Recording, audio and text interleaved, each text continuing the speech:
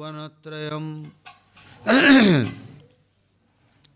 जय श्री कृष्ण चैतन्य दयाल प्रभु नित्यानंद श्री अद्वैत गदाधर श्रीवासादि श्री गौर भक्तवृंद हरे कृष्ण कृष्ण कृष्ण हरे हरे हरे राम राम राम हरे हरे। बोलो श्री गुरु जी महाराज की जय, गुरु परंपरा की जय, अनंत अनंत कोटि वैष्णव वृंद की जय, सपार्षद गौरहरि की जय, गौर नित्यानंद प्रभु की जय, जगन्नाथ बलदेव सुभद्रा सुदर्शन जीव की जय, भक्त विघ्न विनाशनकार नृसिंहदेव की जय, भक्तराज प्रहलाद महाराज की जय, सर्वविष्टव्रता गिरिराज गोवर्धन जीव की जय, गोविंद गोपीनाथ मदन मोहन जीव की जय, ब्रजमंडल धाम की जय, ब्रजवासी भक्त वृंद की जय, ब्रजेश्वरी मधीश्वरी प्राणेश्वरी श्रीमती राधा रानी की जय, भरत देवीगण की जय। जय नरोत्तम ठाकुर शुभ आविर्भाव तिथि महोत्सव की जय, तिथि पालनकारी भक्तवृंद की जय, माघी पूर्णिमा की जय। जय श्री कृष्ण मधुर महोत्सव प्रारंभ की जय, मधुर उत्सव की जय। गौर प्रेमानंदी हरि हरि बोल।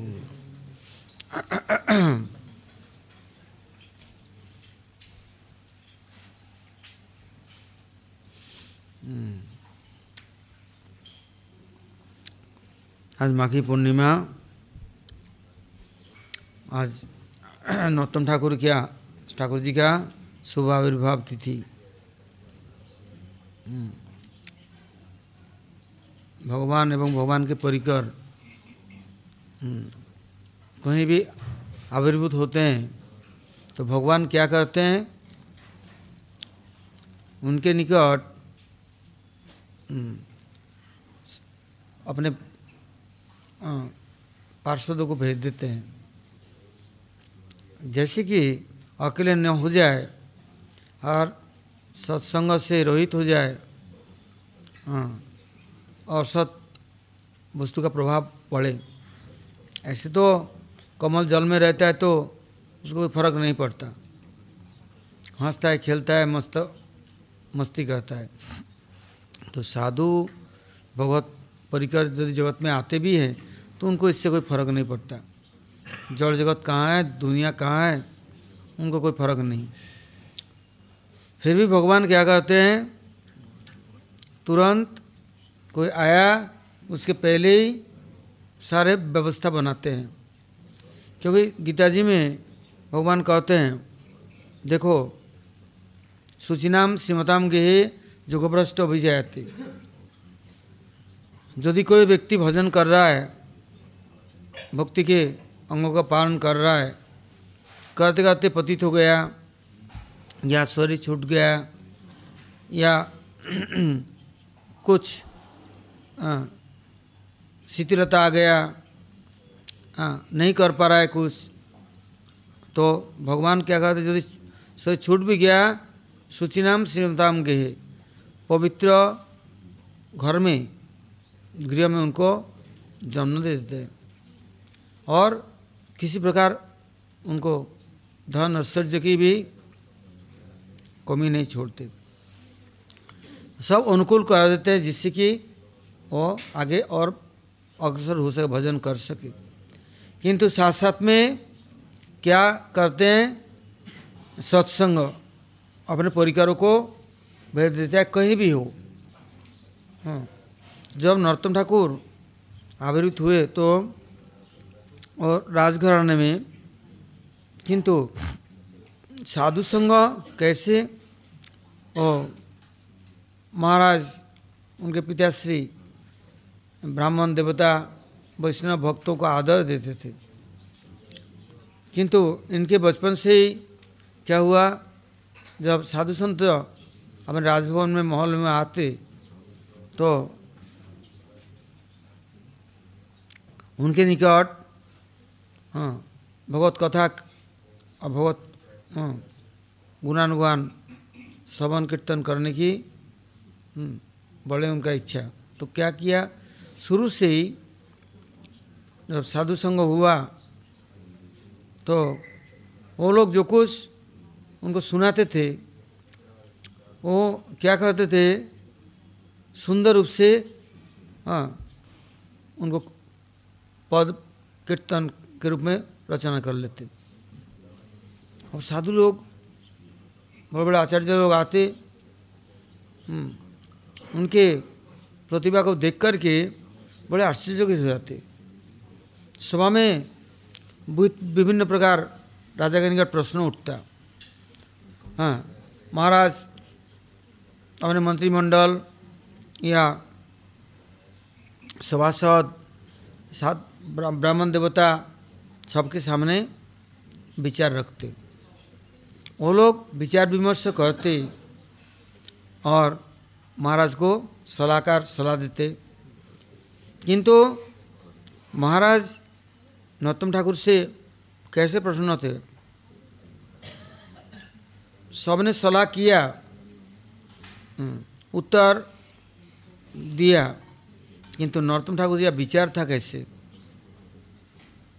किसी एक समय कुछ ग्वारिया लोग गोचारण करने जाते, तो उसमें ऊंचा ढिबी था, उसमें जाके कोई एक बालक बैठ जाता और जितने और आए ग्वारिया, गाय चराने वाला, रखाल, गोपाल, वो सबको आदेश उपदेश निर्देश देता। जो बैठ जाता उसके अंदर ये शक्ति संचार हो जाता। एक दिन धीरे धीरे बात फैल गई, समाज के लोग आने लग गए विचार विमर्श के लिए। जो बैठता उसी को पूछते, बड़ा सुंदर विचार दे देते।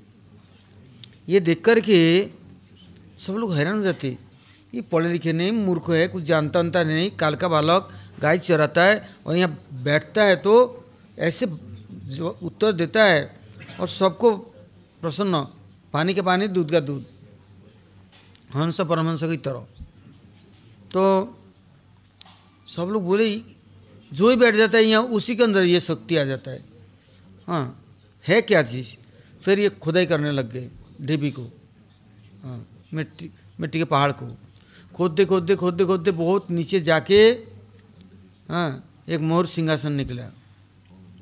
बल्लाल सेन का सिंहासन था और वहाँ सभासद पंडितों का था, नवरत्न सभा था सबका। तो कहते कि नरोत्तम ठाकुर के परिचय ऐसे सुना जाता है कि महाराज कृष्णानंद दत्त कोई भी समस्या समाधान प्रजाओं का, क्यों राजा के बाद प्रजा का दुख सुख का निवेदन करेंगे ही करेंगे। राजा है तो प्रजा भी है, प्रजा नहीं तो राजा क्या है। कोई कहता है मैं गुरु सेवा करता हूँ, मैं गुरु का शिष्य हूँ, सेवक हूँ। यदि शिष्य नहीं तो गुरु क्या। और गुरु यदि शिष्य नहीं भी करे, उनके प्रभाव से सब प्रभावित हो जाते हैं, आकर्षण से उनके सानिध्य में आते हैं। किंतु यदि कोई दाकियानुशील विचार या ब्रह्मवाद मायावाद का अनुयायी हैं तो कहेगा मैं तो गुरु की सेवक हूँ। किंतु गुरु के जो अनुयायी हैं उनके साथ यदि कोई संबंध नहीं है, जैसे बाप को मानता है बच्चों को मानता नहीं, राजा को मानता है राजपुत्र को नहीं मानता है, तो प्रजाओं को नहीं मानता है, तो देशद्रोही है, राजद्रोही है, ऐसे पितृद्रोही, ऐसे ही गुरुद्रोही। क्योंकि गुरु को मानने से ही मानना नहीं हुआ। गुरु के जितने सेवक है उनका आदर नहीं करता है, उनके प्रति श्रद्धा नहीं है, प्रीति नहीं है, मैं ही अकेला ही सब कुछ हूँ, गुरु का प्रिय मैं ही हूँ। तो ऐसे गुरु को कोई वशीभूत नहीं कर सकता। तो नरोत्तम ठाकुर सबको आदर सम्मान देते, और कोई विचार आया तो महाराज सबसे पूछने के बाद में भी इनसे भी पूछते थे। नरोत्तम ठाकुर कैसे थे? प्रतिदिन कोई भी सभा में संत महात्मा ब्रह्मण्यदेव आया, सबको ऐसे सुंदर स्तुति करते, इतना ऐसे प्रसन्न कर देते जो कि भूतो न भविष्यति। कहते हैं दर्शन पवित्र करो ये तुम्हार गुण, दर्शन के द्वारा ही साधु नाम समचित्ता नाम सुतरांग मत्कृत आत्मनाम, दर्शन नाम नो भवेदबंध पुंस अपनो सभी दूर जाता। सूर्य उठने से तो अंधकार दूर जाता है, हाँ, शक्ति का संचार होता है, किंतु गंदगी जाता है कि नहीं ये कोई आता पता नहीं। हाँ, किंतु साधुओं के दर्शन मात्र ही हृदय मन पवित्र हो जाता है। अब वो सभा में कोई भी आते वो यथायोग्य सबको सम्मान देते और उनके गुणावलियों को इतना सुंदर कीर्तन करते, वर्णन करते, उस व्यक्ति के अंदर में सद्गुणों का संचारित कर देता था। एक व्यक्ति के अंदर बहुत अवगुण है, किंतु उनको यदि सुंदर सजाया जाए, अर्थात कैसे सजाया जाए, थोड़ा सा भी गुण है उसका भी कीर्तन किया जाए, वो व्यक्ति अब अच्छे गुणों के लिए ही चेष्टा करेगा, अब दुर्गुण के लिए चेष्टा नहीं करेगा। और सब दिन यदि उसको पापी, दुराचारी, भ्रष्ट, बदमाश उसकी चर्चा निंदा करो, करते करते करते करते वो और डकैत, गुंडा और सबसे व्यभिचारी और भ्रष्टाचारी बनेगा, क्योंकि तिरस्कार के द्वारा किसी को आगे नहीं बढ़ाया जाता, पुरस्कार के द्वारा आगे उसको बढ़ाया जा सकता है। किसी को शाबाशी दिया, अच्छा बोला, तो उसके अंदर में अच्छा गुण ही आएगा। और दिन रात तिरस्कार करने से उनको ये सब लोग यदि उसको उपहार दे रहे हैं तिरस्कार और गंदगियों की, तो वो गंदगी का ढेर बनेगा ना कूड़ेदानी में। भाई कूड़ेदानी कोई बर्तन था या कोई भी चीज़ था, वो गंदा नहीं था। एक ने डाला कप और थूका डाल दी, फिर दूसरे ने डाला, करते करते कूड़ेदानी हो गया। अब उसको मांझ मूझ कर साफ सुथरा करके भी काम में नहीं लेना बड़ा कठिन काम हो जाता है, बहुत कठिन।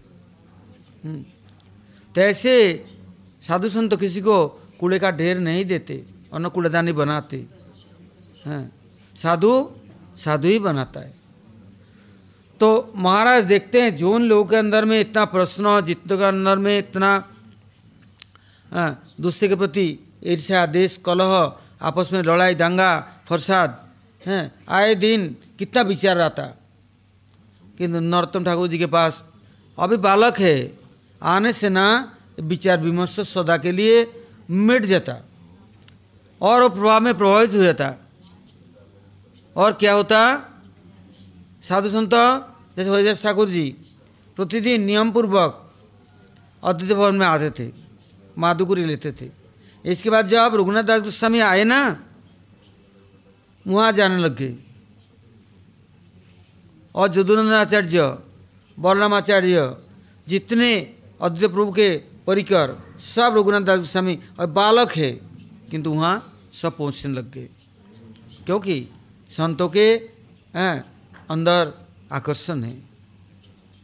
अब वो हरि कीर्तन करते थे और नामाचार्य हरिदास ठाकुर ऐसे कहीं जाने वाला नहीं, बुलाने से भी नहीं, निमंत्रण दो आज चाहे कुछ अनुरोध करो, सुनते नहीं, किंतु उनके यहाँ प्रतिदिन जाते थे।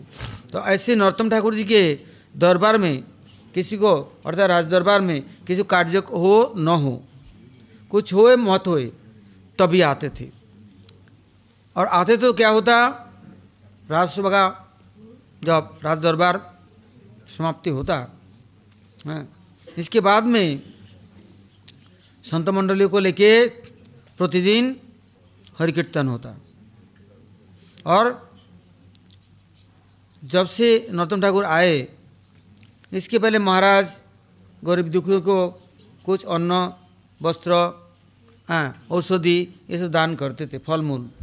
किंतु नरोत्तम ठाकुर आने के बाद से क्या हुआ, ये प्रतिदिन का नियम है। क्या नियम है? ब्राह्मण, देवता, साधु, संत सबके बड़ा सम्मान के साथ उनको भोजन, पान, वस्त्र, औषधि, अर्थ, जितना जिसके विशेष ज़रूरत है वहाँ राजकीय रूप से नहीं, उन लोगों को तृप्त करके छोड़ते थे, संतुष्ट करके। किंतु सब लोग उसी के लिए नहीं आते, केवल कीर्तन के लिए और सुंदर रसमय। आज से ये मधुर रस का उत्सव शुरू हुआ है, अर्थात कृष्ण 12 महीना में 10 महीना बीत चुका, सब रासोत्सव आदि बड़े बड़े अनुष्ठान हो चुका, वन भ्रमण, रसमय भूमि, वृंदावन सब स्थान में गमनागमन किया, किंतु उत्सव नहीं शुरू हुआ। उत्सव में, महोत्सव में सबका अधिकार है, आहूत, अनाहुत और अबाहुत, किसी को बुलाया जाए नहीं बुलाया जाए, कोई सुन करके आ गया, महोत्सव में सबका जगह है। ये सिस्टम नहीं कूपन और टिकट का। तो कृष्ण ने क्या किया, आज से शुरू किया बसंत ऋतु में, आज से बसंत ऋतु शुरू, ऐसे बसंती बसंत पंचमी ऋतुराज बसंत का आगमन की सूचना दी गई थी। उस दिन आए नहीं, किंतु 2 महीना अभी मधु और माधव 2 महीना बसंत ऋतु है, आज से मधुर उत्सव शुरू होता है। ये मधुर जो रस है, उसका परिवेशन शुरू होता है, क्योंकि किसी को कोई वस्तु से कोई भी तृप्ति नहीं होती। तो नरोत्तम ठाकुर अभी तो बालक है, किंतु भोजन तो सभी करते थे, किंतु महाप्रभु क्या कहते हैं, एक दिन शांतिपुरे प्रभु अद्वैतेर घरे 2 प्रभु भोजने बसिला, शाक करी आस्वादन प्रभु बोले भक्तगण সেই শাক কৃষ্ণ আস্বাদিলা, সেই শাক আস্বাদনে কৃষ্ণ প্রেম আইসে মনে, সেই প্রেমে কর আস্বাদন, প্রসাদ সেবন করি মুখে বলো হরি হরি, হরি হরি বলো সর্বজন। तो महाप्रसाद की महिमा कोई जानता नहीं, गाय भैंस की तरह लड़ भिड़ करके जो आया सामने सब डाले जा रहे हैं, और एक महाप्रसाद की महिमा को सुन करके उसको उस प्रेम के साथ, प्रीति के साथ उसको आस्वादन कर रहे, ग्रहण कर रहे हैं और भगवत स्मरण कर रहे हैं। दोनों एक तात्पर्य पर भी नहीं है, जबकि प्रसाद में सब शक्ति है।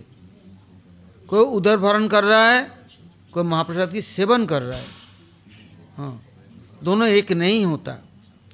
अब नरोत्तम ठाकुर जब से आए, जैसे महाप्रसाद की महिमा, जैसे दूसरों के गुणों की महिमा, अवगुण का कीर्तन तो सभी लोग करते हैं, किंतु गुणों का कीर्तन करने वाला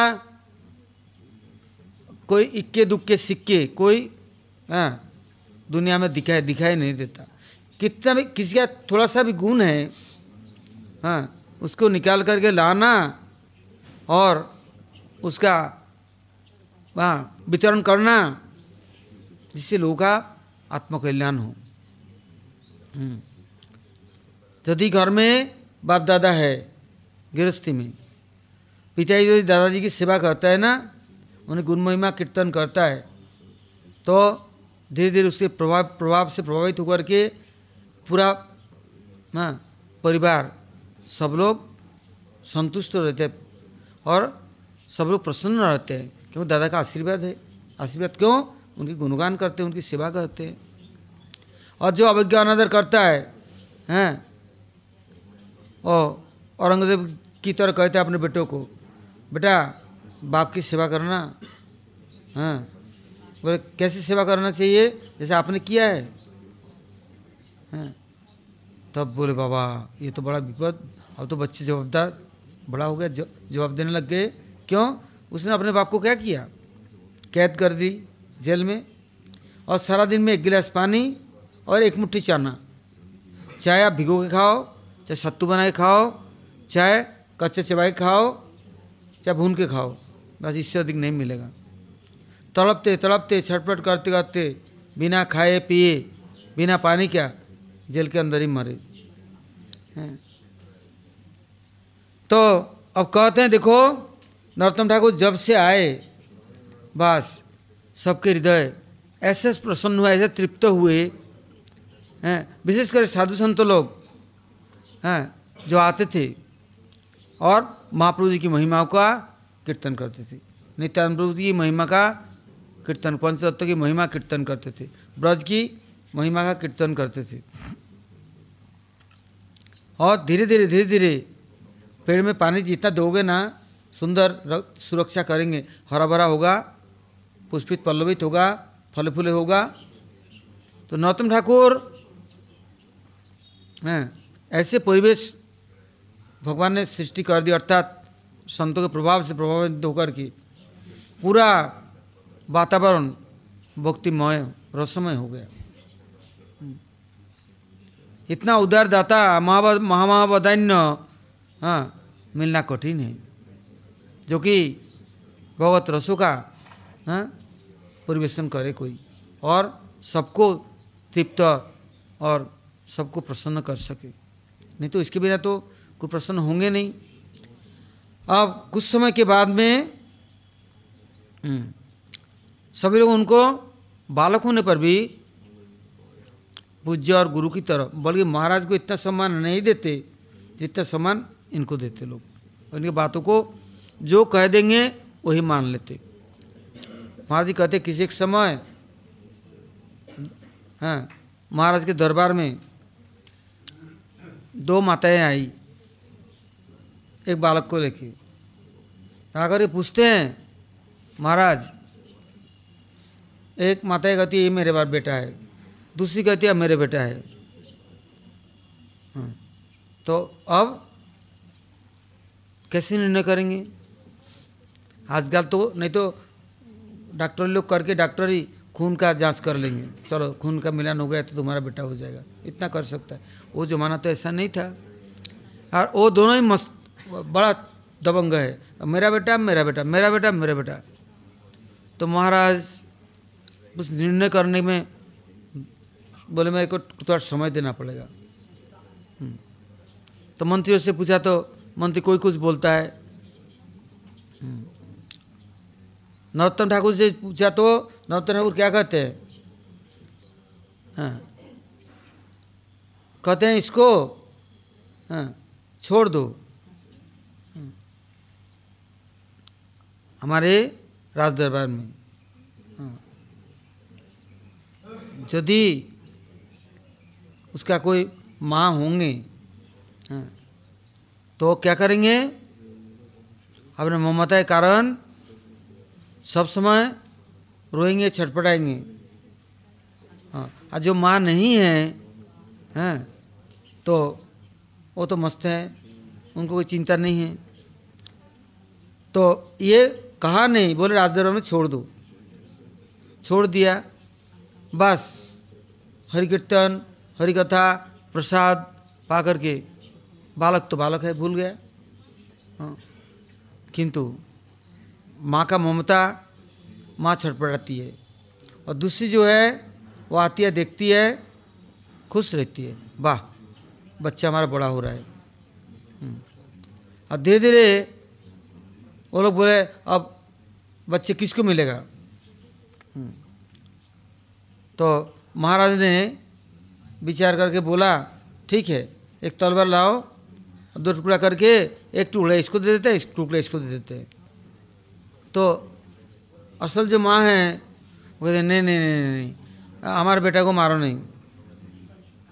हाँ, जीते जी रहे भले ही वो ले जाए, वो पाले पोसे। और उससे पूछा क्या करना है, 2 टुकड़ा कर दूं, तेरे को आधा आधा कर दूं? हाँ, तो बोलते हैं कैसे भी है मैं तो लेके जाऊंगी, मेरा बेटा है। तो महाराज कहते हैं देखो, जिसके अंदर ममता है अपने बेटे को, हाँ, तो मारना तो चाहेंगे नहीं, भले ही। हाँ, किससे ऐसा विचार आया?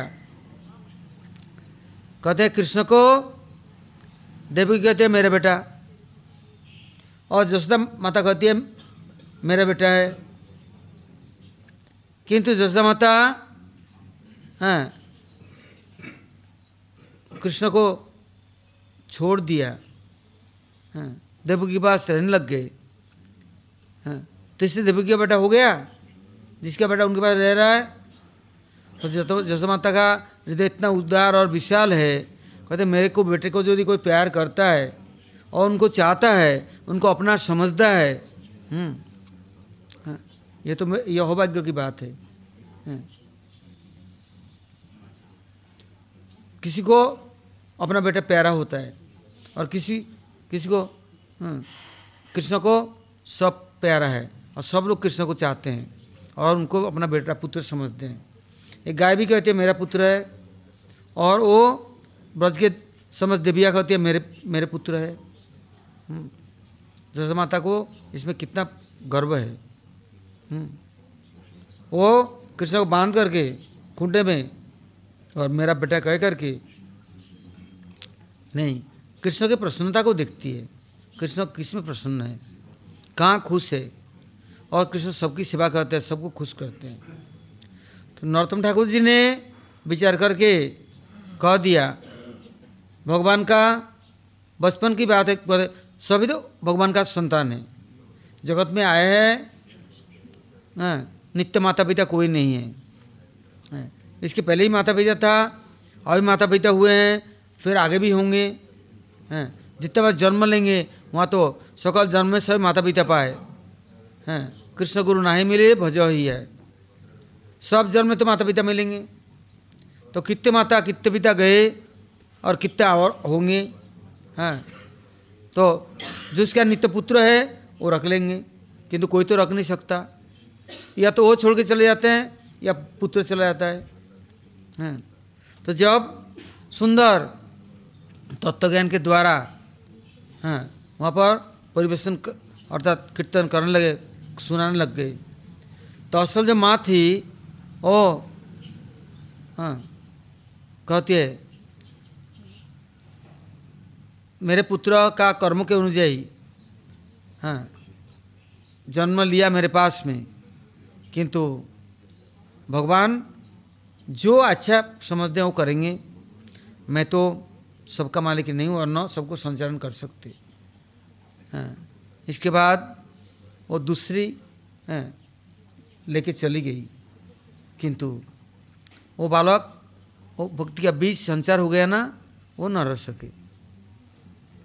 सब सुखा रुखा रेगिस्तान, दुनिया में कोई प्रीति और प्रेम नहीं है। जो नरोत्तम ठाकुर के पास ये भक्ति रस प्रेम रस के द्वारा संचारित किया उनको, और कोई मिल नहीं रहा, वो चुपचाप भाग्य चलाया। और नरोत्तम ठाकुर जी के निकट आश्रय लेकर के वहीं सब सेवा करने लग गए राज दरबार में। बस वो कभी छोड़े नहीं। तो शुरू से ही साधु के चित्तवृत्ति कैसा है, दूसरे को साधु ही बनाता है, निर्मल ही बनाता है। हाँ, उनको घृणा उपेक्षा या उनको नहीं करके उनको रसस्थ करता है। अब कुछ समय के बाद जब नरोत्तम ठाकुर ब्रज के लिए आठ तो व्याकुल होकर के चुपचाप छोड़ छाड़ के चले आए, आकर के जीव गोस्वामी पास रहे और सब कुछ पढ़े लिखे सिखाया, सब कुछ सब शास्त्र अध्ययन कराया। तब आता ही दीक्षा का। तो जीव गोस्वामी प्रभु किसी को दीक्षा मंत्र देकर के किसी को अपना सेवक नहीं बनाते, न कुछ कहते। कहते सभी तो प्रभु के हैं, प्रभु का सेवक है, प्रभु का दास अनुदास है। हाँ, मैं उनको हड़प करके मैं अपना बना लूँ, अपने बारे रख लूँ, हाँ, ऐसा नहीं कर सकता, क्योंकि उसमें कुछ विचार है। मंजरी जो होते हैं, सखियाँ, ब्रजदेवियाँ, ये लोग आसानी से किसी को अपनाते भी नहीं है, स्वतंत्र नहीं है, ये परतंत्र स्वतंत्र है। यदि ऊपर महल से आदेश निर्देश हुआ, जैसे गोरक्षेत्र ब्रज महाराज कहते हैं, मैं पूछूंगा, यदि मुझे आदेश मिलेगा तो फिर मैं बात करूंगा, कुछ कहूँगा। और जो विषय विग्रह कृष्ण के प्रकाश है, क्यों? गुरु कृष्ण रूप हन शास्त्र प्रमाणे, गुरु रूपे कृष्ण कृपा करें भक्तगणे, शिक्षा गुरु के जानी कृष्ण स्वरूप, अंतर्जामी भक्त श्रेष्ठ यही दुई रूप। हाँ, शिक्षा गुरु के लिए दो बात बता दी गई, अंतर्जामी और भक्त श्रेष्ठ। किंतु दीक्षा गुरु के लिए क्या कहा? गुरु कृष्ण के रूप है, अर्थात एक तो राधा रानी के अपने प्रकाश विग्रह है और एक है कृष्ण के प्रकाश विग्रह। दोनों में कोई भेद नहीं है, वैशिष्ट्य है। ये मंजरियाँ, सखियाँ, ब्रजदेवियाँ बिना श्रीमती राधा रानी की इच्छा के कुछ कार्य नहीं करते और न इच्छा करते। जो चाहते हैं और वो लोग अनुगत्य करना पसंद करते हैं और अनुसरण करना पसंद करते हैं, स्वतंत्र कुछ भी कार्य नहीं करते। और यहाँ जो दीक्षा गुरु की बात आई, वो भी कृष्ण की इच्छा के बिना कुछ नहीं करते, बलदेव प्रभु की इच्छा के बिना वो भी नहीं करते। किंतु हाँ, उनके अंदर भगवत शक्ति संचारित होकर के वहाँ से ये परिवेशित होता है। अर्थात जैसे सूर्य का रोशनी किरण कण सूर्य से अलग होकर के चारों तरफ जाते हैं और सब में प्रवेश कर जाता है। जैसे आज का तो आधुनिक समझ सकते, सोलार में शक्ति आकर के जमा हो जाता है, ऐसे नहीं। पेड़ पौधे जितने हैं ना, वो सूर्य के रोशनी से शक्ति संचारित करते हैं। मनुष्य मात्र, प्राणी मात्र में सब में शक्ति संचार होता है। हाँ, किंतु पानी के अंदर में जो है तो वहाँ सूर्य की रोशनी अंदर भेद कर प्रवेश नहीं कर सकता, वह अंधकार है। और नीचे अंधकार में नहीं शक्ति जाता। तो यहाँ श्रीमती राधा रानी के कायबुह या उनका प्रकाश विग्रह या उनके जो अनुयायी हैं वो लोग आसानी से स्वतंत्रता से किसी स्वीकार तो करते नहीं। तो नरोत्तम ठाकुर जी को उन्होंने भेज दिया लोकनाथ दास गोस्वामी के पास, सभी लोग जानते हैं। किंतु लोकनाथ दास गोस्वामी भी इतना आसान नहीं है, वो भी किसी तरह से राजी नहीं है कि उनको अपना ले और उनको शिष्य बना ले, दीक्षा मंत्र दे दे। तो जीव गोस्वामी प्रभु ने भेजा है, ये भी उनको पता है। और नरोत्तम ठाकुर राजघराने का, ये भी उनको पता है। किंतु इन चीज़ों के से नहीं, वो किशोरी कुंड में किशोरी जी की सेवा में सब समय विराजमान है। जब तक किशोरी जी की इच्छा नहीं है तो तब तक तो कुछ करेंगे नहीं। इसलिए जैसे यहाँ पर वृंदावन में श्यामानंद प्रभु को सेवा करने के लिए आदेश दे दिया, ऐसे ही कुछ लोग कहना है कि उन्होंने केवल टट्टी छाप किया, तो मैथर भी तो टट्टी छाप करते हैं, तो उनको क्यों नहीं मिलते कृष्ण प्रेम और कृष्ण भक्ति? ऐसा कोई बात नहीं। बात क्या है, जब श्यामानंद प्रभु नरोत्तम ठाकुर इन लोगों को जीव गोस्वामी के पास उन लोगों ने पूछा, सब शास्त्र अध्ययन कराया, सब तत्वज्ञान से परिपूर्ण करा, किंतु अब अनुभव कैसे हो? तत्वज्ञान प्राप्त करना ये भी कम बात नहीं है। जड़ जगत के जड़ वस्तु के द्वारा प्रभावित होने से वो तत्व वस्तु की तरफ कोई नहीं जाता। निर्मल हृदय में वो चीज़ प्रकाशित होते हैं और कृपा के द्वारा, कृपा सिद्ध, साधन सिद्ध नहीं है। भगवत भक्ति भगवत प्रेम साधन करके कोई प्राप्त कर लेगा, ये इतना सस्ता नहीं है, बहुत महंगा चीज़ है, वो कृपा सिद्ध है। तो अब जब पूछा तब उन्होंने बोला, ब्रज की धाम की सेवा करो, धामवासी की सेवा करो, तब तो कुछ हो सकता है। तो समान रूप वृंदावन में निकुंजवन निधुवन, वृंदावन में ये 2 वन नहीं और भी समस्त कुंज कुटीर सब में सेवा करने लग गए। और नरोत्तम ठाकुर वहाँ किशोरी वन अर्थात आजनो खेरा खदीर वन, अंजनशिला अर्थात बरसाने के नीचे जितने वन उपवन हैं सब में सेवा में नियुक्त हो गए। वहाँ कहते हैं वो तुलसीदास जी अपने गुरु के आश्रम में आए तो इतना सेवा करने लग गए, बागान बगीचा पेड़ पौधे फल फूल, वो गुरु जी प्रसन्न हो गए और इतना आशीर्वाद दिया और नाम रख दिया तुलसीदास। कहते तुलसी की सेवा कर करके और तुलसीदास हो गया और सब शक्ति संचारित कर दी। कितने कितने विरोधी हुए किंतु वो उनको कुछ कर ना सके। तैसे ही नरोत्तम ठाकुर ब्रज में सेवा करने लग गए। कब? दिखावा करने वाला जब दिन में सब लोग देखेंगे तब सेवा करते। ओहो, ओ दिन भर हरिनाम करते और ग्रंथ अध्ययन करते, परिक्रमा आदि करते और रात्रि भर वो सेवा करते। नरोत्तम लोकनाथ दास गोस्वामी देखा इतना सेवा, वो लोग स्वार्थपर नहीं है कि अपने टाटी साफ कर दिया इससे कृपा करना है। ऐसा तो माँ भी तो अपने बच्चे को टाटी साफ करते हैं, तो उससे क्या हो गया? उसे ब्रह्म भक्ति मिल जाएगा। तो लोकनाथ दास गोस्वामी इतना तो नहीं है और वो टट्टी करके कोई छोड़ के भी नहीं आते कि जैसे कि कोई हमारा सेवा करे।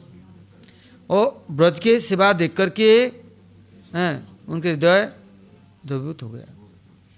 इतना ऊंचा घर के होकर के भी आज कैसे सेवा कर रहा है, और इतना योग्य समस्त विद्या पारंगत, कैसे स्तव स्तुति कर रहे हैं, आंखों से आंसू बरस रहा है और इधर हाथ से सेवा कर रहे हैं, तन मन वचन तीनों एकत्रित करके। तो एक दिन जब देखा ब्रह्म मुहूर्त के पहले ही लोकनाथ दास स्नान करने जाते किशोरी कुंड में और राधा विनोद की सेवा करते और कीर्तन स्तव स्तुति प्रार्थना करते। देख रहे हैं जितना स्तव स्तुति लोकनाथ दास गोस्वामी करते सब उन्होंने कंठस्थ कर ली। ये गुरु का शिष्य होने का एक परिचय है। गुरु का परिचय जो करते हैं वो देखते हैं गुरुदेव भगवान के लिए क्या क्या साधन करते हैं, क्या सेवा करते हैं। अब गुरु उठते हैं 2 बजे और शिष्य उठता है 9 बजे।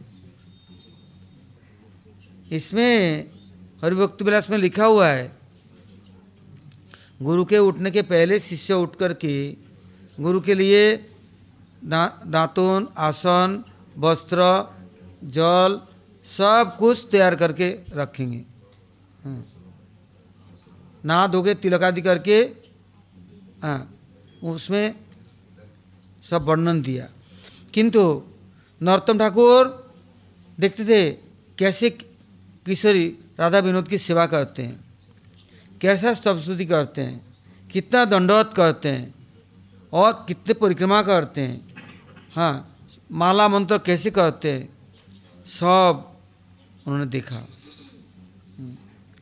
और वहाँ किशोरी कुंड के एक कोने में बैठ कर के ऐसे ही जीव गोस्वामी के द्वारा पढ़ाए लिखे सब स्तुति आदि के द्वारा जैसे वर्णन दिया, रघुनाथ दास गोस्वामी के विलाप कुसुमांजलि, ब्रज विलास स्तव और कविराज गोस्वामी के गोविंदल्यामृत, हाँ, और जो चैतन्य चरितामृत आदि सब कंठस्थ कर ली।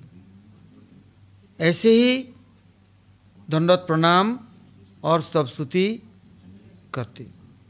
तो इतना करुण स्वर से वो किशोरी कुंड के पास में और दूसरी तरफ से हैं वो प्रार्थना करते, दंडवत का आदि करते, लोकनाथ दास गोस्वामी का हृदय द्रवित हो गया। एक दिन पूछा ऐसे आधी रात को कि इतना यहाँ आकर के तपस्या करते हो, इतना सेवा आदि करते हो, तो तुम कौन हो, क्या चाहिए तुमको? तब आपकी कृपा चाहिए, आप मुझे आश्रय दो, हाँ दीक्षा दी दो। जीव गोस्वामी का आदेश से मैं यहाँ आया, उन्होंने भेजा है।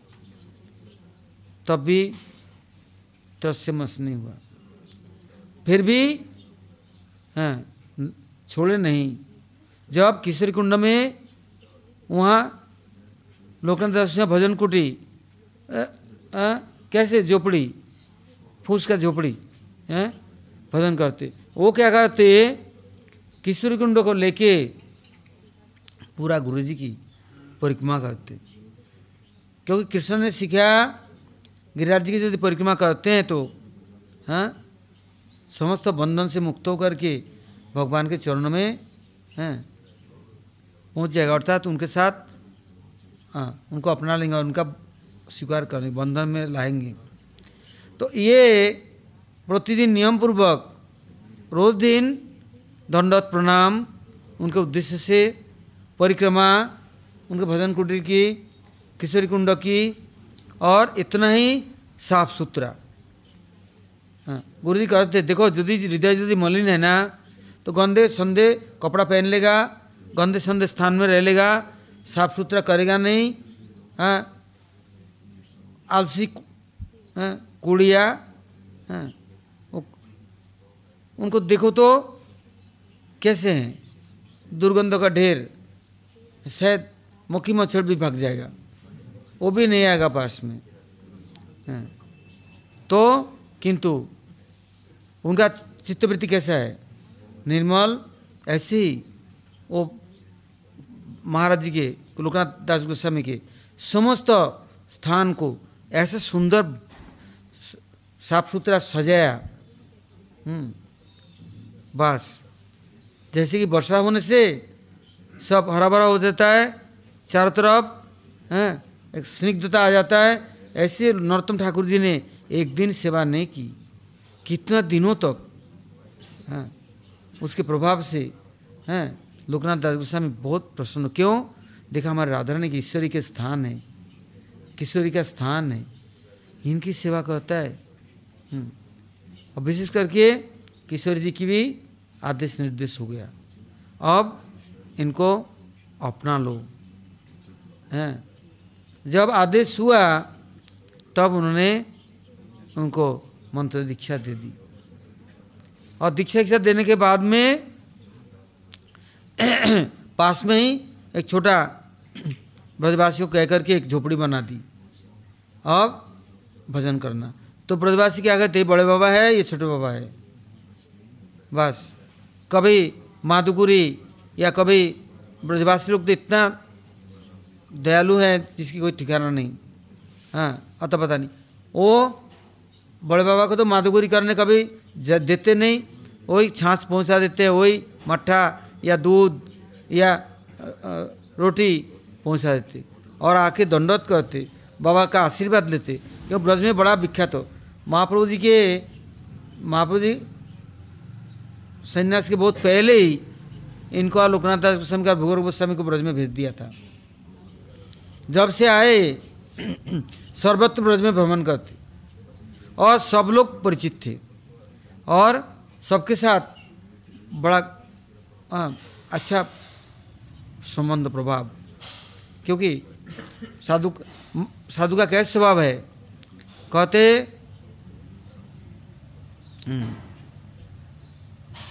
महत जे हयतार साधु व्यवहार, उपकार बिना नहीं जाने अपकार। देखो कुटार करे चंदन छेदन, चंदन सुबास तारे करे वितरण। काकेर कठोर विष लागे काने, कोकिल अखिल प्रिय सुमधुर ताने। काक्कारो करणिक धन अपहरण, कोकिल करणिकारे धर्म वितरण। कहते साधु का व्यवहार कैसा होता है? उपकार के बिना अपकार नहीं जानता है। यदि कोई अपकार करना भी चाहता है तो उनका भी भला करता है। कहते कौआ कहाँ कहाँ कहता है, किसी को अच्छा नहीं लगता, और कोयल कू कहता है सबको अच्छा लगता है। तो कहते हैं कौआ ने किसी का संपत्ति हरण नहीं करा और कोयल ने धन वितरण नहीं किया, तो कोयल को क्यों प्यार करते हैं, उससे चिढ़ते क्यों हैं?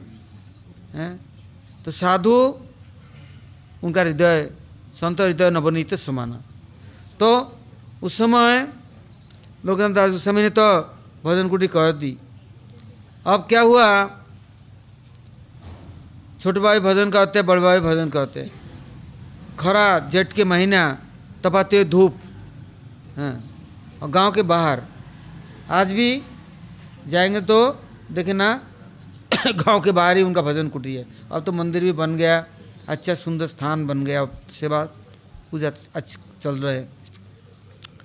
तो कोई कहते हैं कोई किसान आया तो बड़े बाबा से बोला, बाबा थोड़ा पानी पिला दो। तो बड़े बाबा तो माला में ध्यान से समाधिस्थ हो गए, उनको तो होश ही नहीं।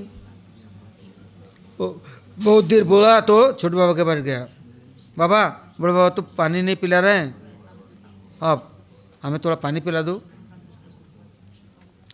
तो वहाँ आचार्य लोग कहते हैं, भाई एक बात सुनो, पास में तो गांव है, बाबा के झोपड़ी में पानी मांगने क्यों आएगा कोई, और फिर बाबा की सेवा ही करता है। आज भी हमारे दुर्गासा मंदिर जाएंगे ना तो अभी भी सुबह सुबह देखेंगे कितने माताएं पानी घड़ा भर भर करके ले आते हैं और यहाँ दे जाते हैं। क्यों? मंदिर में खारा पानी है। और रोटी बना के दे जाएंगे, छाछ मट्ठा दे जाएंगे, दूध दे जाएंगे। मथुरा में मैं था, 12 महीने ऐसा कोई दिन नहीं सुबह शाम दूध नहीं आता। कोई पैसा वैसा कोई नहीं मांगता, हमने कभी दिया भी नहीं। और रोटी बाप रे 10-20 टिफिन नहीं, कितने सारा आ जाता, कितना खाएगा बाबा जी, कितना भजन करे, खाने को कितना चाहिए, कपड़े ढेर की ढेर, फल फूल कोई कमी नहीं, कितना आ जाता है जिसकी हिसाब नहीं। शायद घर में भी लोगों के बच्चों के लिए कुछ नहीं होता, साधुओं के पास इतना इतना भरपूर। तो वहाँ पर कहते हैं पानी मांगने के लिए आएगा तो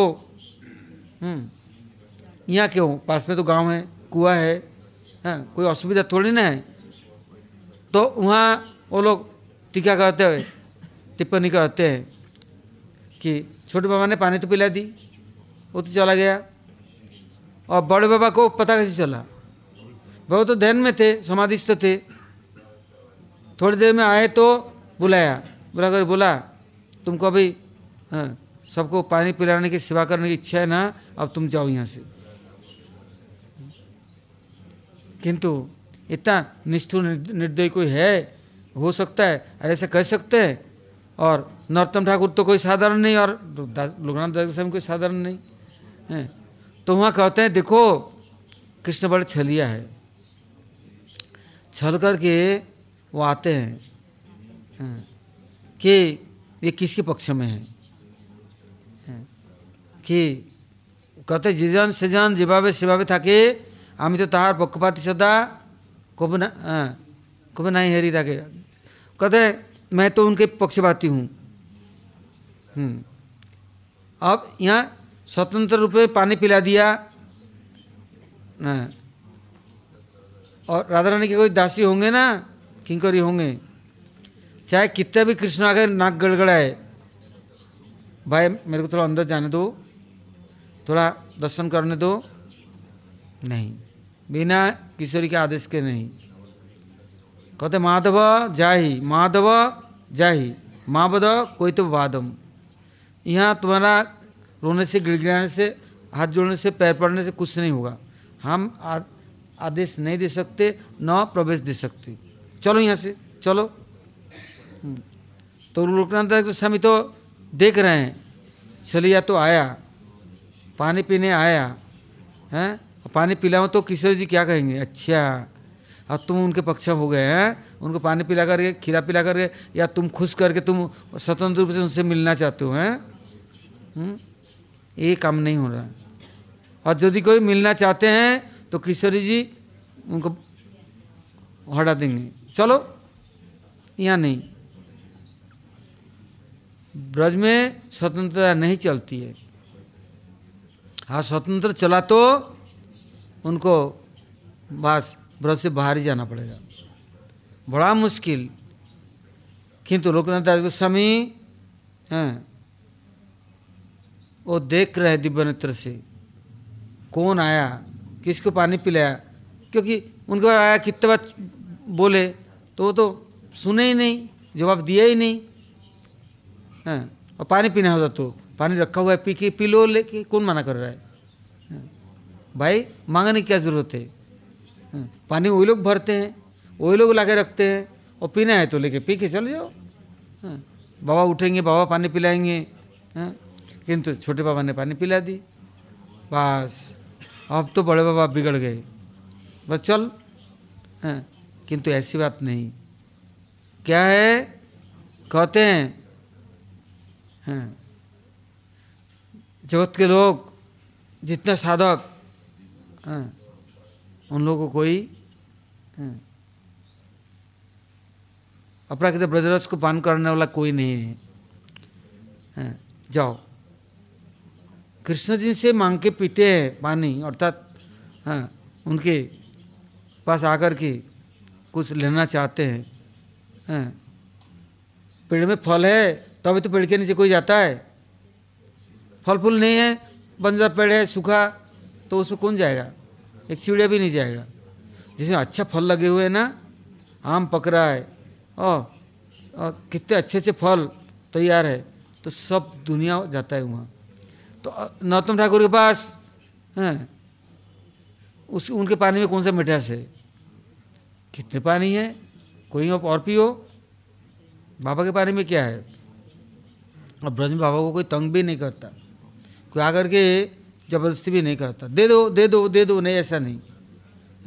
और महाराज परीक्षित गए थे भूखे और पानी प्यास से उनके पास गए, और जाकर के उनको, वो तो समाधि ध्यानस्थ, तो पानी नहीं मिला तो कुछ बोले नहीं, तो मरा हुआ सांप गले में लटका दी और चले आए। तो साधु के पास जाकर कोई साधु को कोई तंग थोड़ी करता है। जानते हैं परीक्षित महाराज को क्या हुआ। तो ये, किंतु बड़े बाबा उनको बोल दिया, जाओ अब तुम पूर्व दिश जाओ, वहाँ ही सबकी सेवा करना और सबका उपकार करना, जाओ, यहाँ करने की जरूरत नहीं। जीव गोस्वामी के पास आए, जीव गोस्वामी बोले भगवान की इच्छा है, गुरु का आदेश है, अब ये ग्रंथों को सब लो और सर्वत्र प्रचार करो, सर्वत्र सबको सिखाओ। नरोत्तम ठाकुर बड़े दुखी हो गए, किंतु जीव गोस्वामी का आदेश शिरोधार्य करके तीनों नरोत्तम शिवानंद श्रीनिवासाचार्य प्रभु और साथ में 4 बैल, 2 नहीं, 2 ढोएगा तो 2 आराम से चलेगा, फिर 2 विश्राम करेगा, 2 ढोएगा, और साथ साथ में सेवक रक्षा के लिए हैं, वो भी कम नहीं, अच्छा सेवक ब्रज से जुगाड़ करके दे दी कि वो लोग पहुँचा करके आ जाएंगे। और बैल बुग्गी कब तक चलेगा, कितने दिन? 5-10 किलोमीटर जाकर विश्राम करेगा, इससे अधिक नहीं चल सकता। तो उनको भोजन चाहिए, पानी चाहिए, खाना चाहिए, व्यवस्था भी तो करना पड़ेगा, और ये ग्रंथों की रक्षा करना जरूरी है। बस नरोत्तम ठाकुर क्या करते थे, जहाँ जहाँ जाकर के पढ़ा पड़ता। पहले ग्रंथों को तो सब अनुसरण किया, अब उन्होंने उनको कीर्तन के रूप में, पद के रूप में रचना करना शुरू कर दी। सब ग्रंथ का, एक दो नहीं, भक्ति सिंधु उज्ज्वल नीलमणि नहीं, जितना गोस्वामी ग्रंथ है सब। और इधर श्रीनिवासाचार्य और श्यामानंद प्रभु। तो नरोत्तम ठाकुर जी के जो पद है उनका नाम मनोहर शाही, और श्यामानंद प्रभु का गौरनहाटी, उनका सुंदर शर्त, और श्रीनिवासाचार्य का रेणटी। तीनों का कीर्तन का पद, ताल, लय, मान, स्वर अलग अलग है, किंतु इतना आकर्षक मनोहर शाही, इतना सुंदर कीर्तन का स्वर है। बस अब ग्रंथ तो चोरी हो गया, पूरा बैल बुगी गायब हो गया। बैल सोए हुए हैं, पहरेदार सो रहे हैं चारों तरफ से, तीनों आचार्य है, फिर भी गायब हो गया। उस समय श्रीनिवासाचार्य तो बहुत दुखी, सब लोग दुखी हो गए। किंतु चूँकि नरोत्तम ठाकुर के पास सब ग्रंथों का सार संकलन और उनका पद रचना करीब तैयार हो चुका था, वो नरोत्तम ठाकुर खेतुरी के लिए चला, और श्यामानंद प्रभु गोपीवल्लभपुर उधर आए, श्रीनिवासाचार्य नहीं आए। सब जानते हैं कैसे बड़ा कष्ट से रह करके चारों तरफ से राज दरबार तक पहुंच करके वहाँ भागवत कथा कीर्तन करके राजा को प्रसन्न किया। तो राजा ने कुछ दक्षिणा और उपहार देना चाहा, तो बोले हमारा ये ग्रंथ था, यदि आप इसका खोज खबर ले सकते हैं हमें ला दे, ये हमारा दक्षिणा होगा। तो राजा बोले ओ ये तो मेरा ही काम है, मैंने ही वन में जब ये गाड़ियाँ आ रही थी तो मेरा ज्योतिषियों ने कहा बहुत अमूल्य संपत्ति है, ये संपत्ति का कोई मोल तोल नहीं, ऐसा अपूर्व चीज़। तो मैं तो उठा कर लेके चला आया, किसी को हमने हाथ नहीं छुआ, संत साधु को लेके आया, किंतु मैं वहाँ रख दिया कपड़े खाना में, क्यों कोई काम का नहीं, कोई रत्न नहीं, हीरा नहीं, जवाहरत नहीं, मणि नहीं, माणिक नहीं, सोना नहीं, चांदी नहीं, तो क्या है ये पेपर, उसमें क्या लिखा हुआ है ये समझ में भी नहीं आता। हाँ, क्योंकि काला अक्षर भैंस बराबर, भैंस के आगे बिन बजाते हैं तो भैंस बैठ पाग उड़ाती है, उन्हें क्या मतलब। हाँ, तो उनको चाहिए सोना चांदी हीरा जरूरत, तो कुछ मिला नहीं। उस समय आचार्य श्रीनिवास को देखा, बहुत प्रसन्न हो, वाह। अब जब उसकी व्याख्या करने लगे और कथा करने लगे, अब राजा वीर वो कहते अब आप हमें छोड़ करके नहीं जा सकते, आप हमें शिष्य बनाओ और हमारे पास रहो, हमारा पालन पोषण करो। हैं, अंधे को आँख मिल गया तो अब बाकी क्या रहा, हम तो अंधे से अंधे थे, अब आप छोड़ेंगे नहीं। वहाँ ही गोविंद गोपीनाथ मदन मोहन का मंदिर प्रकाशित हुआ, वहाँ ही राधा कुंड श्यामकुंड प्रकाशित हुए, वहाँ ही सब सखियों की स्थान बना, सखाओं का। मतलब आप नहीं जाएंगे। आचार्य बोलते हैं नहीं, हमारा गुरुओं का आदेश है प्रचार करना है। तब नरोत्तम ठाकुर की खबर मिली, श्यामानंद प्रभु को, सब आए ग्रंथों को लेके, फिर इन लोगों ने और अलग अलग कॉपी बनवाया। किंतु नरोत्तम ठाकुर जी ने प्रार्थनामृत और प्रेम भक्ति चंद्रिका सबसे पहले प्रकाशन करा, इसके बाद प्रचार शुरू कर दी, कीर्तन हैं सब जगह, और श्रीनिवासाचार्य भी कीर्तन, और इधर श्यामानंद प्रभु कीर्तन के द्वारा समस्त जगत को तृप्त कर दी, रसस्थ कर दी। तो ये जो मधुर रसोत्सव है, मधुर उत्सव, बस ये मधु और माधव मास में शुरू होता है। वो उधर श्रीखंड में नरहरि शंकर ठाकुर, लोचनदास ठाकुर, चिरंजीव सेन, सुलोचन ठाकुर, गोविंद कविराज, रामचंद्र कविराज, आचार्य श्रीनिवास, गदाधर दास हैं, सब लोग मिलकर के अभिराम ठाकुर, मृणिकेतन रामदास, सब मिलकर के शिखंड अभिनव वृंदावन का कुंज है, संकीर्तन शुरू कर दी। नित्यानंद प्रभु आए, 1 महीना दिन रात 24 घंटा कीर्तन नित्य किया, न तो कोई थके और न तो कोई भोजन किया, न विश्राम किया। 1 महीना जब पूर्ण हो गया मधुर उत्सव, गोपीनाथ अपने शिखंड छोड़ के वहाँ पहुँच गए। 1 महीना पूरा उत्सव चला कीर्तन का। तो 1 महीने बाद नित्यानंद प्रभु नरेश्वर ठाकुर से कहा, मधुमती सखी, बोलते हैं हमें मधुपान कराओ। अब मैं मधुमास है ना, बसंत रास, तो मधु और माधव, तो अब मुझे मधुपान कराओ।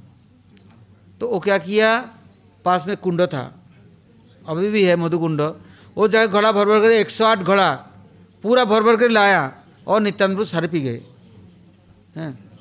और जिसको छीटा फूटा और उनका प्रसादी मिला वो भी आश्चर्यचकित हुए, ये वो ला रहा है भर के पानी और ये हो रहा है मधु।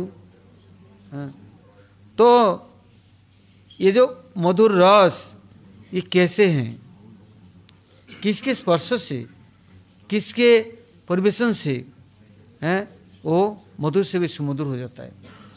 कहते हैं मधुरम मधुरम मेतत् मंगलम मंगलानम सकल निगमवल्ली सत्फलम चित्स्वरूपम सकृदपि परिगीतम सद्या हेलयाव्या भृगुवरम मनमात्रम तायत कृष्ण नामम। वो कृष्ण नाम का जब कीर्तन करते हैं, कहते कहते कहते कहते यदि अखंड मंडलाकारम यदि विच्छेद रहित होता है, तैल धारावत अविच्छिन्न गति से, तब मधुमय हो जाता है। और हम लोग क्या है, कभी किया कभी नहीं किया, कभी एक बार भूले भटके हरे कृष्ण बोल दिया, फिर सारा दिन तैलधारा अविच्छिन्न तैलधारावत माया की स्रोत चल रहा है और नामों का मालाएं चल रहा है। किंतु नित्यानंद प्रभु ने बोला नहीं, नित्यानंद चाहिए, प्रेमानंद परमानंद चाहिए, चिदानंद चाहिए, वो मधुर रस चाहिए, तो अविच्छिन्न गति से तैल धारावत निरंतर जमई होना चाहिए, तब तो ये आज मधुर रस उत्सव शुरू हो रहा है। किंतु किसके लिए, हमें अभी जड़ रस से छुटकारा मिला नहीं, अतृप्ति हुए नहीं, हमें चाहिए नहीं अपराकृत रस, तो अब क्या होगा। इसलिए इस समय अद्वैत सप्तमी के बाद से 40 दिन गौड़मंडल परिक्रमा होता है और नित्यानंद प्रभु जीव गोस्वामी को लेके स्वयं शुरुआत किया था परिक्रमा। जब नरोत्तम ठाकुर अमुआ प्रचार शुरू किया तो ये मधुर उत्सव शुरू कर दिया। बस सबसे पहले उन्होंने प्रेम भक्ति चंद्रिका का कीर्तन शुरू किया था, फिर बाद में प्रार्थना, कैसे प्रार्थना होना चाहिए, समस्त कीर्तन रागात्मक ब्रजवासियों के रागमयी अनुरागमयी। गुरुजी उस समय एक एक कीर्तन का व्याख्या करते थे और कहते थे, देखो यदि कुछ सीखना है तो कीर्तन करो, गौरांग बोलिते हबे पुलक शरीर, हरि हरि बोलिते नयने बबे नीर, और कभी नित्य चंदेर करुणा होइबे, संसार वासना मोर कभी तुच्छ हबे। कम से कम पहले प्रार्थना करना सीखो, तो शुरू तो करो, तब तो धीरे धीरे आगे बढ़ोगे। वो स्वामी महाराज क्या कहते, गोरा पोहू ना भजिया मोइनु, प्रेम रतन धन हेला हराइनु, अधने जतन करी धन त्यागिनु, विषय विषम विषय सतत खाइनु। इतना धीरे धीरे इतना सुंदर कीर्तन करते थे, खुद रोते थे, रुला के छोड़ देते थे। ऐसे महाराज जी देश विदेश जाते तो बोलते, बोलो सब लोग, महाप्रभु के पास प्रार्थना तो कर, गौरांग बोलिते हबे पुलक शरीर, हरि हरि बोलिते नयन कबे नयने बबे नीर। ऐसा दिन कब होगा? इससे नरोत्तम ठाकुर जी का तो प्रार्थना है, अद्भुत प्रार्थना। बस रसों का यदि संग्रह करना है तो इन चीज़ों को हृदय में अपनाना है, स्थान बनाना है, नहीं तो जड़ जगत से हम कभी छुटकारा प्राप्त नहीं कर सकते। जब तक जल रस रहेगा तब तो हम उसमें तो निमज्जित है, डूबे हुए हैं, बाहर कैसे आएंगे? इसलिए अब मधुमास माधव मास शुरू हुआ तो कृष्ण ब्रज में क्या किया? आज से कृष्ण ने सोचा अब मैं ये मधुर रस का परिवेशन करूँगा। कैसे? कृष्ण स्वयं केवल बंसी नहीं, वो सिंगा बेनु बेत्र विषान ये सब नहीं, सुंदर कीर्तन शुरू किया। कैसी कीर्तन? ये मधुरती मधुर रस आएगा कहाँ से? जो ब्रज के मधुर सिंगार रस के अधिकारी हैं, बस उनके पास तो सब कुछ है, भंडार है। तो कृष्ण ने शुरू किया। कहते परीक्षित महाराज जी के पास सुखदेव गोस्वामी ने कुछ उनको उपहार देने लग गए। क्या? भागवत का। क्या भागवत? ग्रंथ भागवत में है क्या चीज़? भक्त भागवत की महिमा, सारे भक्तों की महिमा। वो भक्त कैसे थे, वो भक्त कैसे थे, उनका क्या महिमा, क्या वैशिष्ट।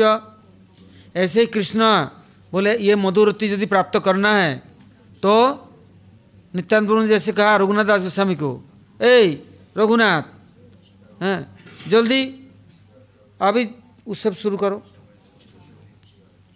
सबको प्रसाद दो। उनको पुलिन भोजन याद आ गया, आदेश दिया कि नहीं, तुरंत मुहूर्त काल में सब तैयार कर दी। तो कृष्ण ऐसे आदेश नहीं दिया और ऐसे बांटा नहीं, कृष्ण स्वयं ही उन गोपियों की, ब्रजदेवियों की, विशेष करके राधा रानी की, ललिता विशाखा आदि की सुंदर गुणों का कीर्तन करने लग गए और ये रस का परिवेशन शुरू कर दी। किसके निकट? साधन सिद्ध। तो नित्य सिद्धों का पता नहीं, नित्य सिद्धों की महिमा। कृष्ण उस महिमाओं को संग्रह करके नहीं, उनके हृदय में सबके सब कुछ उपहार है। उन्होंने सुंदर रूप से ये कीर्तन शुरू की। अब जब कीर्तन शुरू किया कृष्ण इतना सुंदर स्वर ताल लयमान से, उसके श्रवण के द्वारा कर्णरन मन रसायन और सब लोग सरस हो गया। हाँ, उस समय भोजन करके तृप्त हो गए नहीं, और भूख बढ़ गई। हैं, ऐसा भूख बढ़े और चाहिए, और पीना है, और पीना है, और देना है। हैं, और कृष्ण परिवेशन शुरू की। साथ साथ में क्या हुआ, सखिया मंजरियाँ वो भी कम है क्या, राधा रानी के इशारे से अब कृष्ण के लिए सुंदर सुंदर आसन बिछा दी और गिरिराज जी के तरटी में कदम मुखंडी। ऐसा लगता है आज भी जब चंद्रमा उदित होते हैं तो स्टेडियम चक चक चक चक कर रहा है, इतना साफ सुथरा। वहाँ तो गंदगी नाम निशाना कभी आ ही नहीं सकता, एक धूल मिट्टी भी नहीं, सब समझ साफ सुथरा। कृष्ण को वहाँ पर बैठाया और ये लोग अब कृष्ण की गुण महिमा शुरू कर दिया, कीर्तन करना है। यह है मधुरस का उत्सव। होड़ लग गया, कौन कितना वर्णन करने वाला है, कौन कितना जानता है। भगवत भागवता में तो पढ़ेंगे तो क्या देखेंगे, सनातन गोस्वामी वर्णन करें नारद ऋषि को देखे, सब भक्तों के पास जा रहे हैं, उनके गुण महिमा कीर्तन कर स्तुति कर रहे हैं। करते करते करते करते और जब तक एक वो कहता है मैं मेरा योग्यता नहीं, मैं कुछ जानता नहीं, मेरे अंदर अवगुण से भरा हुआ है, सभी यही कहते हैं, हनुमान जी से लेकर शिव जी से लेकर सभी। आखिरी में द्वारका पहुँच गए तो द्वारका वाले कहते हैं हमारे अंदर कहाँ प्रेम है, कृष्ण हम लोग को छोड़कर कहाँ का भाग जाते हैं। कहते कहते कहते कहते ब्रज में आकर के उनकी समाप्ति करते हैं। ऐसे ही कृष्ण उन ब्रजदेवियों की, किंकरियों की, मंजरियों की इतना सुंदर महिमा का वर्णन किया, जैसे प्रेम भक्ति चंद्रिका में नरोत्तम ठाकुर वर्णन करते हैं प्रत्येक सखी और मंजरियों की नाम लेकर के उनकी क्या सेवा है, क्या रूप है, क्या बसन है, क्या भूषण है, क्या अलंकार है, कैसी सेवा करते हैं, सबका वर्णन करते हैं। और यदि आगे और अनुसरण करेंगे, कभी यदि सौभाग्य होगा ऐसे रसमय कीर्तन और रसमय कथाओं का श्रवण करने की, तो समझना अब हम उस सब में हमें भी सम्मिलित होकर के प्रसाद पाने की कुछ व्यवस्था बनी है, गुरुवर्ग ने व्यवस्था बनाई है। तो कृष्ण आज से 2 महीना लगातार एक तरफ कृष्ण, फिर इसमें धूल खेलना होली, अर्थात कृष्ण स्वयं ब्रजदेवी की धूल लेकर के अपने शरीर में मल लिया और अपने को पवित्र मानते हैं। यही नहीं, उनके चरण धूल नहीं, चरणामृत वो लेके वो अपने ऊपर छिड़काव कर रहे हैं, अपने नहा रहे हैं, उसमें गुलाल कुंड बना लिया गुलाल धोने के लिए, उन्होंने नहा करके। और देवियाँ भी कृष्ण के चरणामृत को लेकर के अपने ऊपर छिड़काव करते हैं। कितना सुंदर सुंदर लीलाएं हैं, बस ये वर्णन योग्य नहीं है और न ये साधन के द्वारा को प्राप्त कर सकता है। ये तो इससे बताया कृपा सिद्ध। यदि गुरुवर्गों के महिमा ही हम कीर्तन नहीं कर सकते, वैष्णव के महिमा कीर्तन नहीं कर सकते हैं, तो नरोत्तम ठाकुर पहले जीवन के शुरुआत में ही बस ये शुरुआत की थी। लास्ट में जाके ये मधुर उत्सव, कैसे उत्सव शुरू की, खेतुरी में निमंत्रण दिया सबको, सब आचार्य को, तीनों गौड़मंडल, क्षेत्रमंडल, ब्रजमंडल, और आचार्य श्रीनिवास आचार्य पुजारी बने। विग्रह का प्रकाशन हो गया, जानव माता आई और संकीर्तन उत्सव शुरू हो गया। और क्या हुआ, साक्षात रूप में अपने गुरु लोकनाथ दास गोस्वामी भी आ गए और पंचतत्व तत्व भी आ गए, षोड़ गोस्वामी भी आ गए, दादरी गोपाल चौष्टिमान तो अष्टकबीर सबरे आ गए। ये इसका नाम है उत्सव। यदि हम उत्सव शुरू किया, कोई सुंदर भी चीख चीख करने वाला भी नहीं आया, और नहीं तो क्या क्या किया, पैसा है तो हम बुलाया ऑर्केस्ट्रा वाले को, डीजे और डांस वाले को, और गला फाड़ने वाले घंटा के हिसाब से तय करके लाया, कुछ चिल्ला उल्ला करके उदम करके बग गया, किंतु किसी के तन मन वचन में उसका प्रभाव नहीं, बस कान और फट गया। कान के पर्दा एक टुकड़ा नहीं 10 टुकड़ा हो गया, और पर्दा जुड़े भी नहीं। और ये रसपान करने से नए नए पर्दे उग आएंगे। और इसलिए भगवान के कृपा का प्रार्थना करना है। ऐसे मधुर रति का उत्सव तो हो, ऐसे मधुर भक्तों का दर्शन तो हो, और उनके मुख से ऐसे कीर्तन रस को पान करने का सौभाग्य तो हो।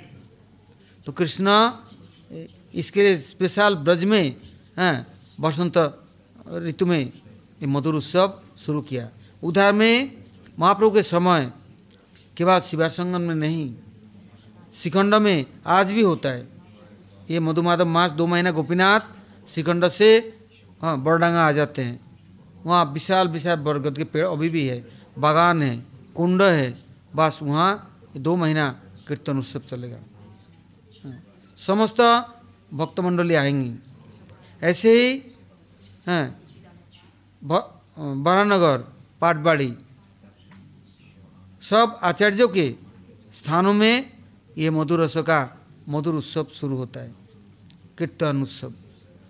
सब जगह से आएंगे, यहाँ तक कि कंटक नगरी, कंचनपल्ली, कटवा, वहाँ पर भी हैं, जहाँ वो मधु नाई जिससे महाप्रभु का मुंडन कराया, वहाँ पर ये उत्सव शुरू होता है। और सब जगह से मंडली आते हैं कीर्तन करते करते, वहाँ आकर के वो लोग हाँ दिन रात 24 घंटा बस संकीर्तन करते रहते हैं। वहाँ लेना न देना, किंतु अग्रदीप में, अकई में, बड़गाछी में, जगह जगह पर इस 2 महीना विशाल उत्सव चलता है केवल संकीर्तन का। और ऐसे सुंदर गायन पदकर्ता ऐसे गाते हैं, रोते हैं, लुलाते हैं, और दिन रात 24 घंटा कैसे चलता है, ये सब देखने लायक है। किंतु कली का प्रभाव कुछ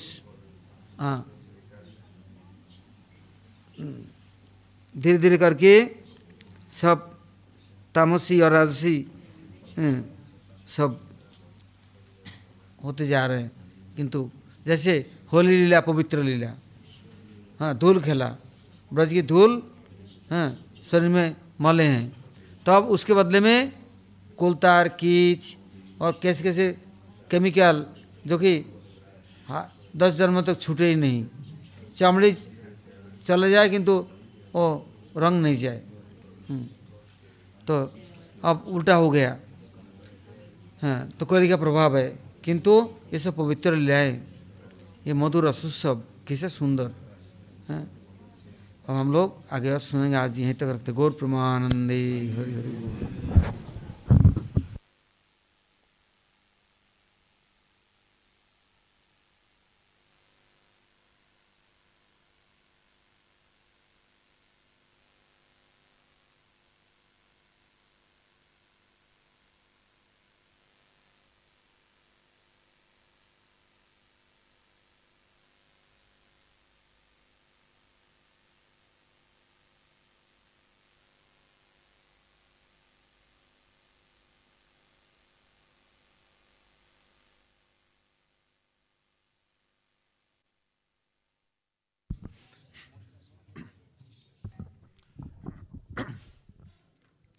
He Madhava, He Madhava, Madhava, He Bahuta Minati Karitaya.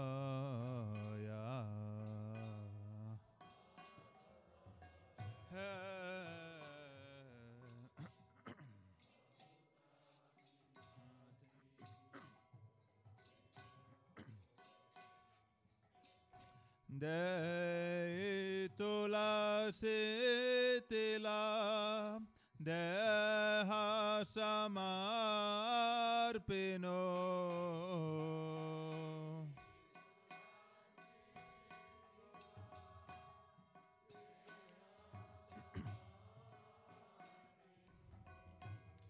de tulasi tila deha samarpino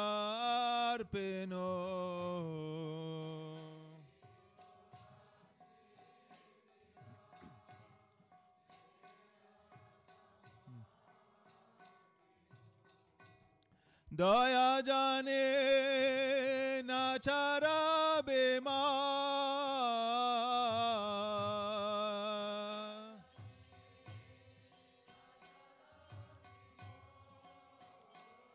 He Madhava,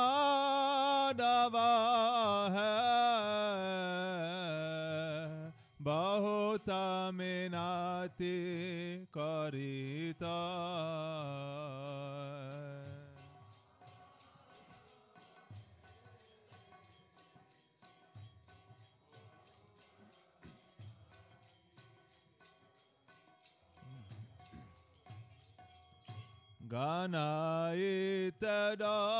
Ganayitadasha Gunaleshana Payabe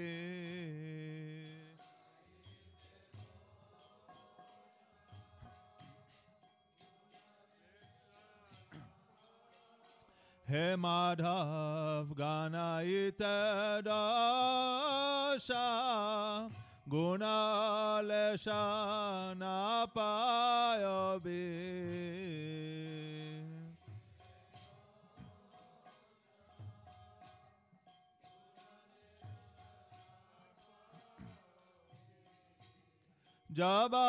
Jabato Karabe Vichar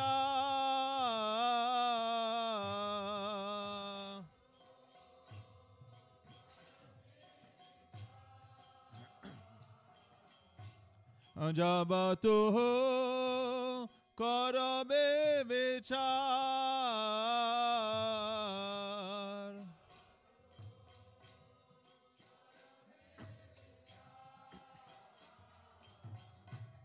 Toho Jagannatha Jagat kaho se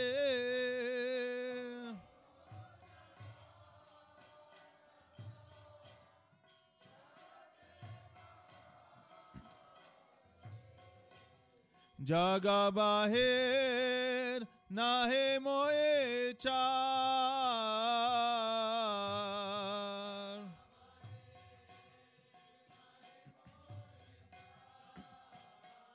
Hai Madhava Hai Madhava Madhava hai Bahuta minati karitaya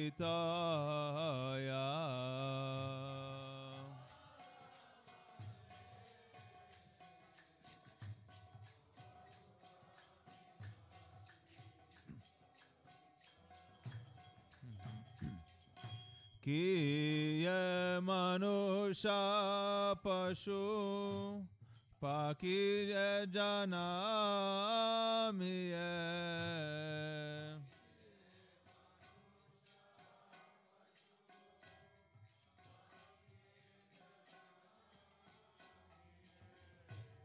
Atava kita patanga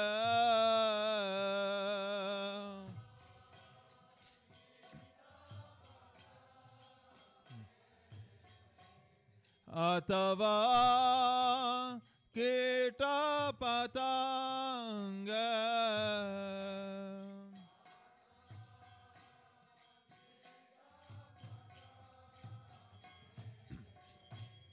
Karama vipake gata gati puna puna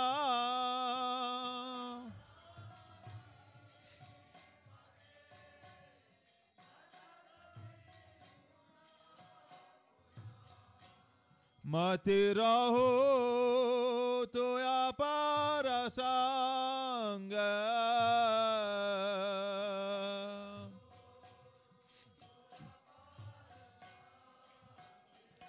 Hai Madhava hai Bahuta minati karitaya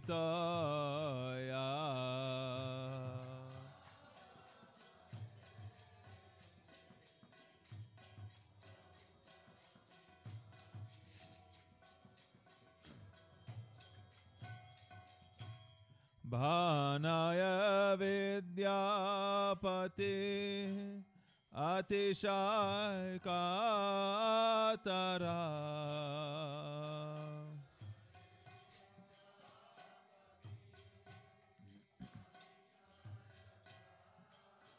Prabhu Bhanaya Vidyapati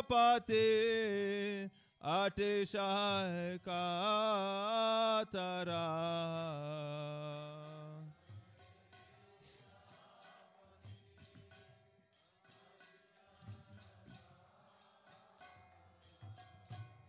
Tarayita iha bhava sindhu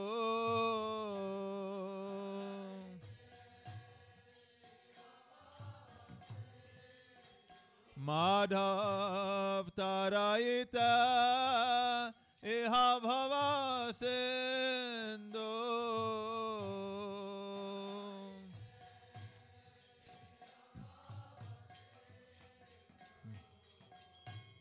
Toya pada pallava Koriyavalambana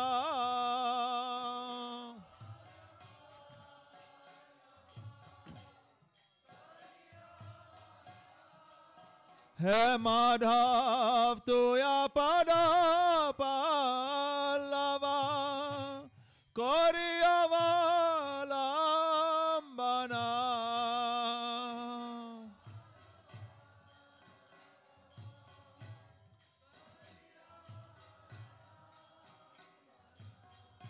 Tilaka dahadena bandho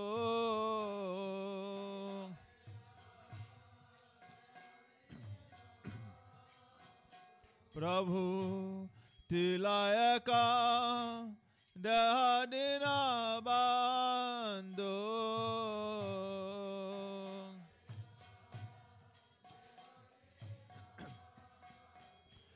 He Madhava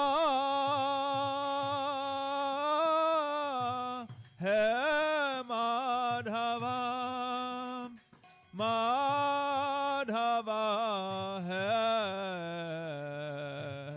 Bahuta Minati Karitaya Madhava He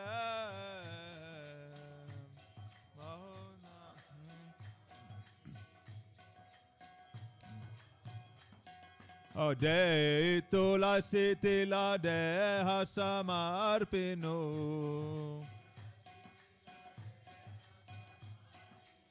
De tulasi tila deha samarpinu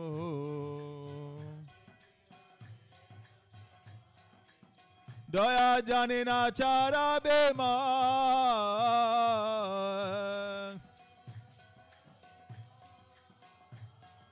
Doya janina chara bema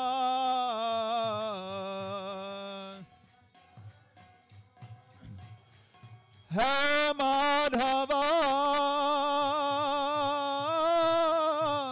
He Madhava Madhava He Bahuta minati karitaya Madhava He Bahuta minati Jaya Radha Madhav Jaya Radha Madhav Jai Jai Radha Madhav Jai Jai Radha Madhav Jaya Radha Madhava Radha Madhava Radhe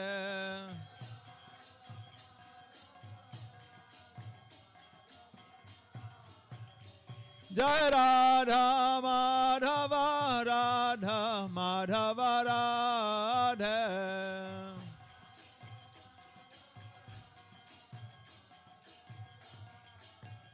Hare Krishna Krishna Krishna Hare Hare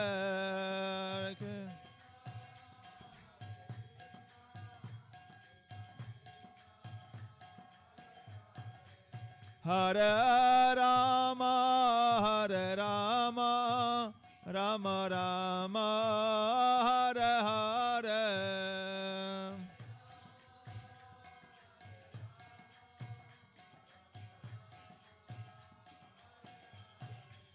Hare Krishna Krishna Krishna Hare Hare Hare Ram Ram Ram Hare Hare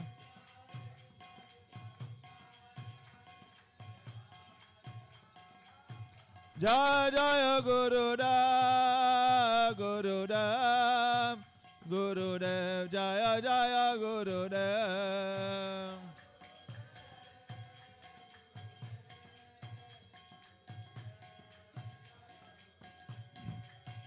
Thakur Narottama, Thakur Narottama, Narottama, Thakur Narottama.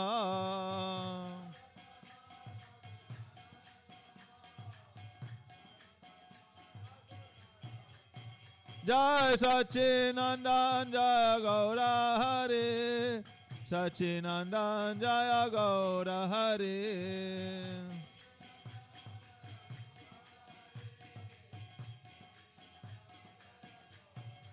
Nitai है गौर है, निताय है गौर है।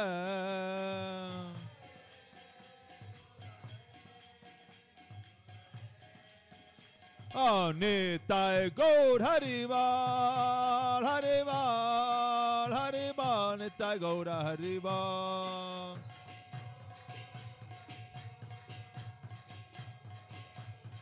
Nitai Gaur Haribal, Haribal, Haribal, Nitai Gaur Haribal. Haribal, Haribal, Nitai Gaur Vimananda, Hari, Hari, Haribal.